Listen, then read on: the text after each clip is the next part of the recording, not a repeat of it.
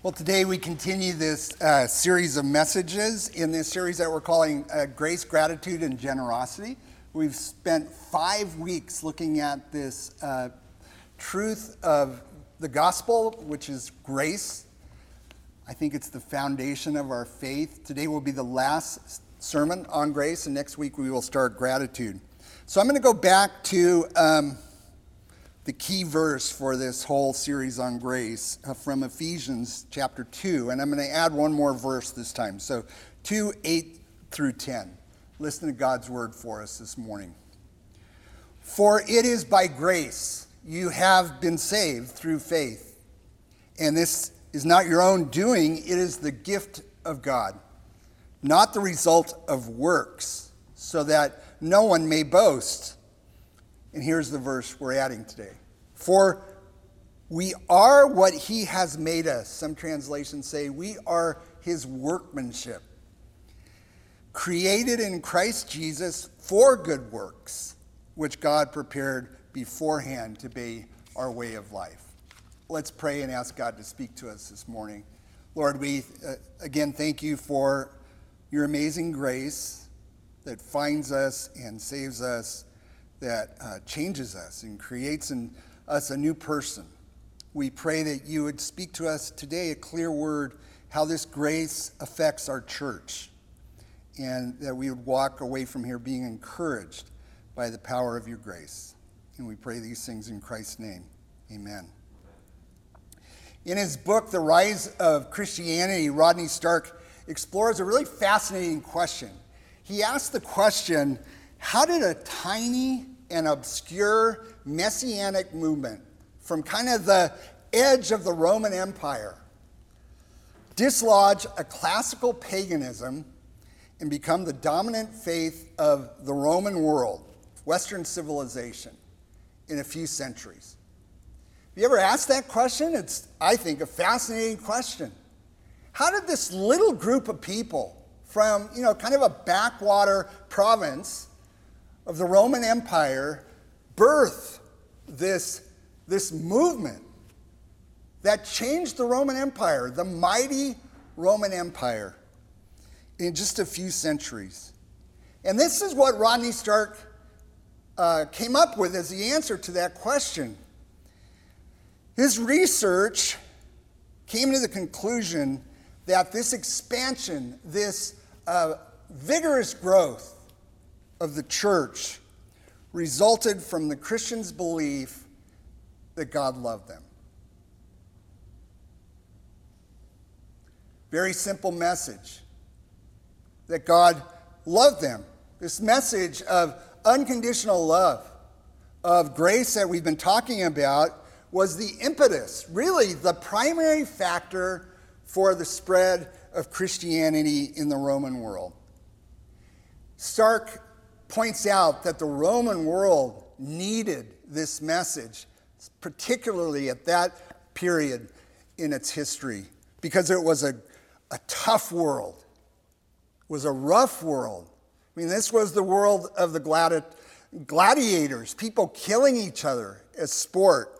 It was a world in which if you had a baby you didn't want for whatever reason, whether it was the wrong sex or it had some kind of disability, you just took it out to the dump and left it there. It was a rough world, groaning, really, under all kinds of cruelties and misery. It was a rough world that was in need of grace. And the idea that there was a God who loved people unconditionally, that believed in the absolute value of every person, was revolutionary. It changed the world. This simple yet very powerful message, life-transforming message of God's grace, is what changed the world. The world today, our country, is it not in need of grace? Wow, I can't think of a period in my life, which is getting along in years now, where I have felt that we needed the message of God's love and grace more than right now. God loves us. God loves you, not just in a general way that God so loved the world, but God loves you and me in a very personal way without condition. His love is based not on anything we do or don't do. You can't make God love you anymore. This is what we've been looking at for the last 5 weeks. This is the simple message of Christianity, of grace, and it's changed the world. You know, Karl Barth, I've mentioned him before, probably the greatest theologian of the 20th century. Huge mind, wrote a ton of books. His 14-volume Dogmatics of Outline, it's this big on a shelf, a bookshelf. My TA in seminary had just finished reading all of the dogmatics, the dogs as we called them. That's what you do in seminary. And we threw a party for him because it was such an undertaking. But toward the end of his career as a professor, an earnest young student once stood during a lecture and asked him, Dr. Barth, could you sum up what was the most important ideas about your life's work in theology in just a few words? And of course, the rest of the class just gasped as though it was insulting to ask such a great mind to sum up his work in a few sentences. And Dr. Barth just thought for a while, for a moment, and then smiled. And he said this, he said, yes, in the words of my mother, who used to sing to me, Jesus loves me. This I know, for the Bible tells me so. It's our message. It's the essence of Christianity, this good news, this message of grace and how it can change lives, individual lives, and our life together as a church. And that's what I want to focus on today, is how does this message of grace, if it's really rooted in the life of a congregation, how does it change a church? And I'll tell you, I have good experience with this, because for 17 years I pastored a church in Chico, and this was our message. This was the primary idea, the hedgehog. Is that what it's called? The hedgehog principle? And what's that name of that book? Fox and the Hedgehog. Yeah. Every organization has a principle, right, that drives them or should. This was our hedgehog principle. It was preached. The church was bathed in grace. And here's what happened. You know, this little church in downtown Chico grew and grew and grew and grew. And I say that not to, brag or anything. It was God's grace that this thing grew. And it went against all odds. You know, I did a lot of reading on church growth and what causes a church to grow, and we didn't mark any of the boxes. We were downtown, First and Broadway. Couldn't get much more downtown. Most growing churches are out in suburbs, growing suburbs. We were mainline. We were Presbyterian. Mainline churches all over the country. Presbyterian churches were declining like crazy. We had no parking. Does this sound familiar, folks? I think we had 30 parking spaces, a little more than what we have, but not much. All the church growth experts said the number one thing you need to grow a church is a big parking lot. I would go out to these churches in the suburbs and have parking lot envy. It was just amazing. We were a very traditional looking church. Our sanctuary was from 1909. An old church, 1868, it was founded. Most new churches are the growing churches, out in the suburbs, plants. We had this amazing growth, and as we think about us as a church, and we want to grow, we want to reach new families, we want to reach people in Piedmont and beyond. What is it that causes these churches to grow? What caused our church to grow? Well, the denomination wrote a little booklet on our church, and what happened, they sent it to every church, every Presbyterian church in the country, every pastor. And so we started getting calls from all these churches who were declining, who were worried about growing.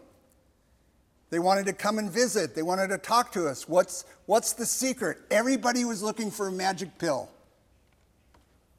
You know what I told them? I said, really? I mean, we've done some creative things. We've worked hard, all that. You got to do that.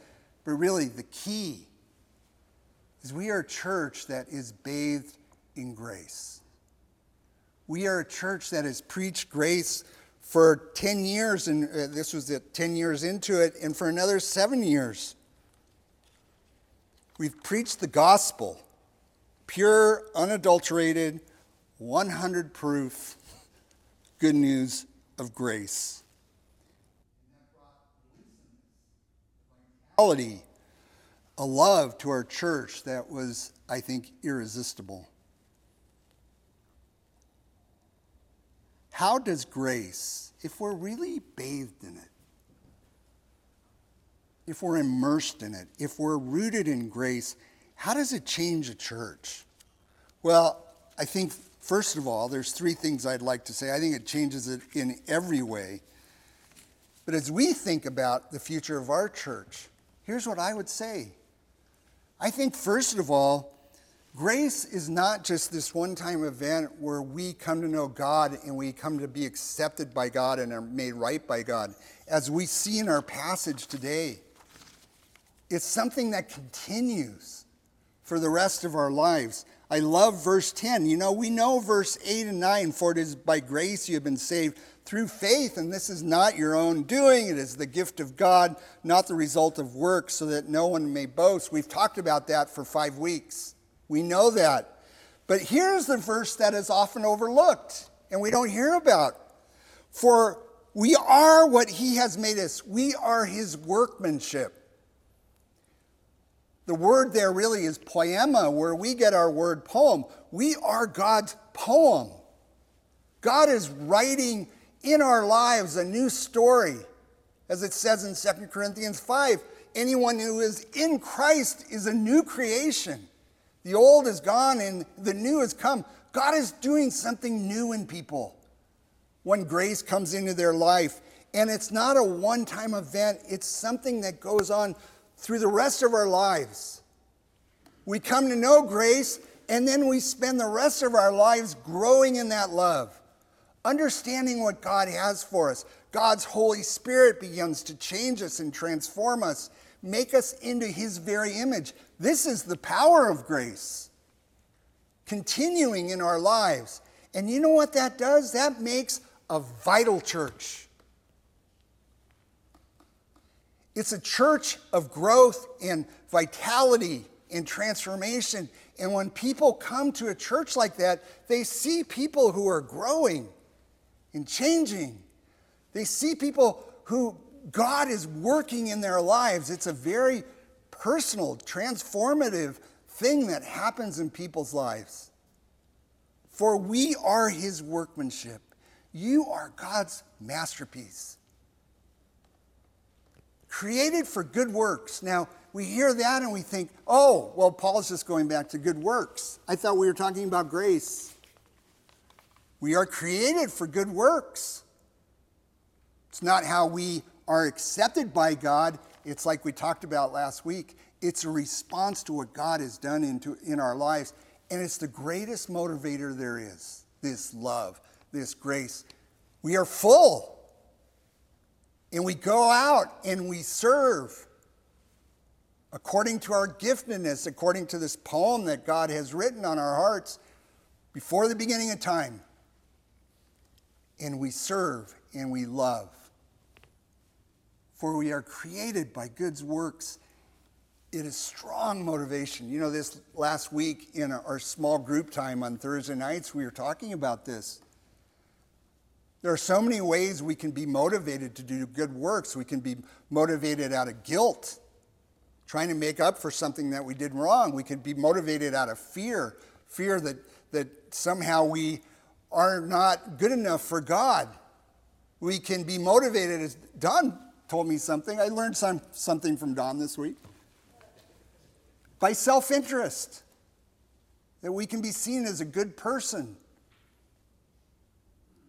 But the greatest motivator for good works is love. That we are filled with love and we go out and we serve out of love and gratitude for what God has done for us. It's magnetic. It's powerful. So one way that grace changes a church is it fills it. It gives it motivation to do God's work in the world.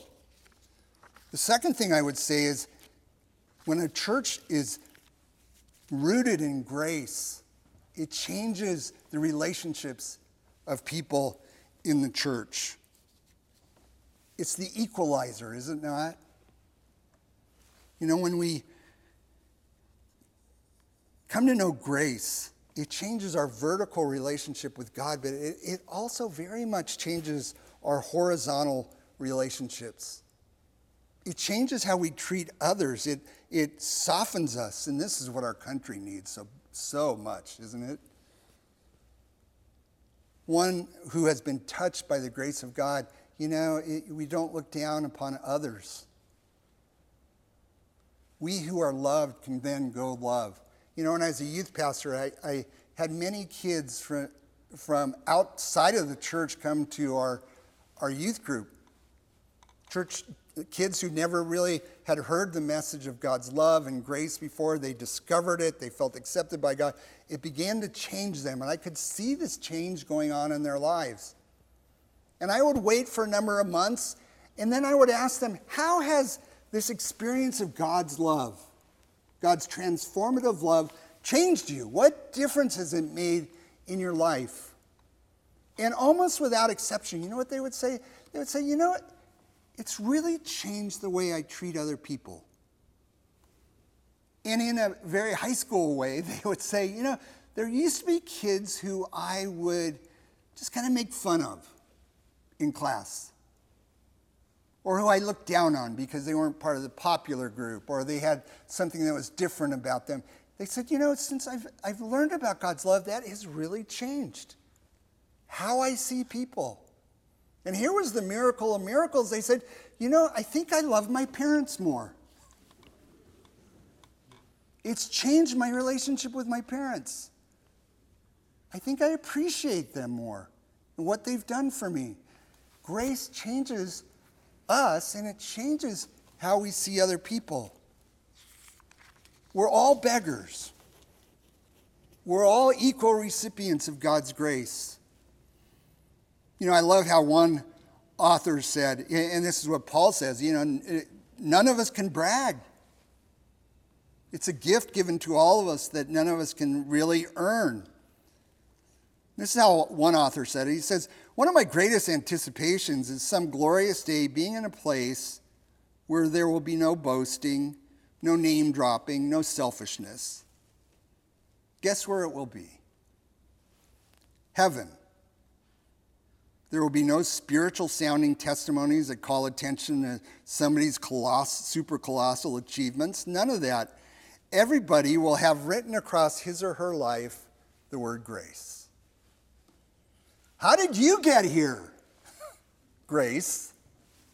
How did you get here? Grace. What made it possible? Grace. What's your name? Grace. There will be more graces up there than any other name. Everywhere, grace, grace, grace. I hope the same for our church. You see, although we have this great message of grace, the church often fails to give the world grace. And the place where grace should be in the greatest abundance is often the place where it is sorely lacked. In my ministry, I've met so many people who are looking for something in their life. And these are the people that we need to reach. who are looking for something in their life, and yet the church is the last place they go to find it. They're going through difficult times, storms of life, have made mistakes, and they don't expect to find grace in a church. I was on a flight from Sacramento to Burbank. I love Burbank Airport because you can exit the rear and the front, so I always try to go to Burbank. And I sat next to a woman on the plane, and we started talking. And I think I could have a ministry just flying around the country talking to people. So we started talking, and I asked her, what do you do for a living? She said, I'm in pyrotechnics. I work for this company that blows things up for movies. And I thought, wow, what a job. Never thought somebody worked for a pyrotechnics company and blew things up. So we kept talking, and she told me, she goes, I'm divorced. I have a teenager. I'm a single mom. She's about ready to go off to college. And then she asked me, she said, what do you do for a living? Tell me about yourself. And I said, well, I'm a pastor. And that always changes everything, right? And then she said this. She goes, I've always been a spiritual person. I've always been interested in spiritual things. And then she said, but I've been skeptical of the church because I was raised in a church that just heaped guilt and judgment on me. And despite that, she was still looking for a church where she could go and find a community of faith. But she said, after my divorce, whenever I'd go to church, I just felt judged. I felt like people weren't really reaching out to me, just didn't really feel accepted. So we had this great conversation. And I got to tell you, I felt like the Holy Spirit was right there with us, eating those stale peanuts in Coach in Southwest Airlines. And I told her I was sorry that her experience with church was not a positive one, and sorry that she didn't find a church that would embrace her and her daughter. And then I said this, you matter a great deal to God. And God loves you. And God accepts you just for who you are and wants to be in relationship with you. She kind of teared up. And we kept talking, and I thought to myself as we came into Burbank, and I just looked at that big metropolis unfolding before us, all those homes and all those people. I just thought, wow, the world needs grace. There are people like her all over who need to know the grace of God. The world is thirsty for it. It needs it. I want to close with this story. A number of years ago, Bill Moyers, remember him? He made a documentary on the great hymn, Amazing Grace, which included a scene filmed in Wembley Stadium in London. Yeah, a huge stadium, seats 90,000 people. And there was a concert there for celebrating kind of the changes that were going on in South Africa and in celebrating Nelson Mandela's birthday. And it was a whole day of rock and roll. I mean, the bands and the singers were just this Hall of Fame list of people. And for some reason, the promoters scheduled the opera singer, Jessye Norman, as the closing act. And the film kind of cuts back and forth between Moyers interviewing Norman about the meaning of the song Amazing Grace for her, and then the scenes of this unruly crowd which had been partying all day in the stadium. 12 hours. Groups like Guns N' Roses had been blasting the crowd through huge banks of speakers. It was a great party. And finally, at the end, it came time for Norman to sing. If you don't know Jessye Norman, she's this African-American opera singer.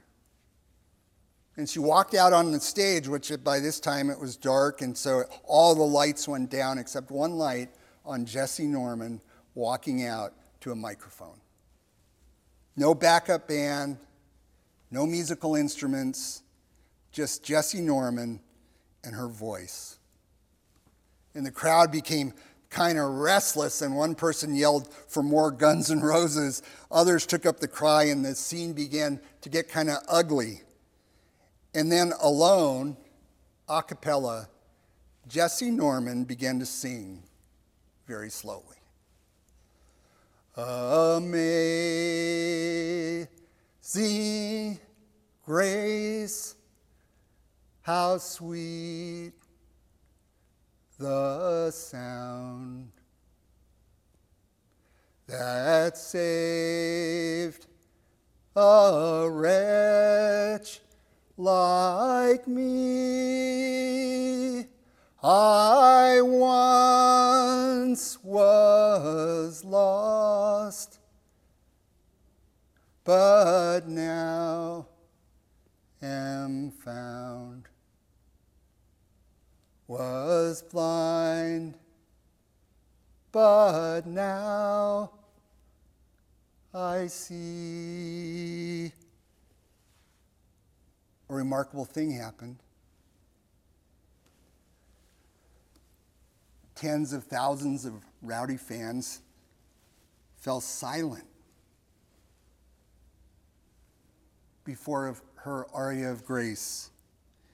And by the time she reached the second verse, 'twas grace that taught my heart to fear,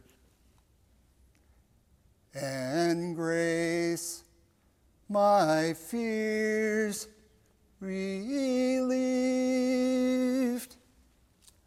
Man, she had the entire crowd in her hands. And by the third verse, 'tis grace hath brought me safe thus far, and grace will lead me home. People had begun singing and humming and reaching back for words they may not have sung for years. You know, what is it about that song that everybody knows it? That everybody loves it? That this rowdy group of people fell silent before Jesse Norman singing it? Well, I think the world needs grace. Don't you? We all need grace. The world thirsts for it, and when grace descends, the world falls silent before it. Amen.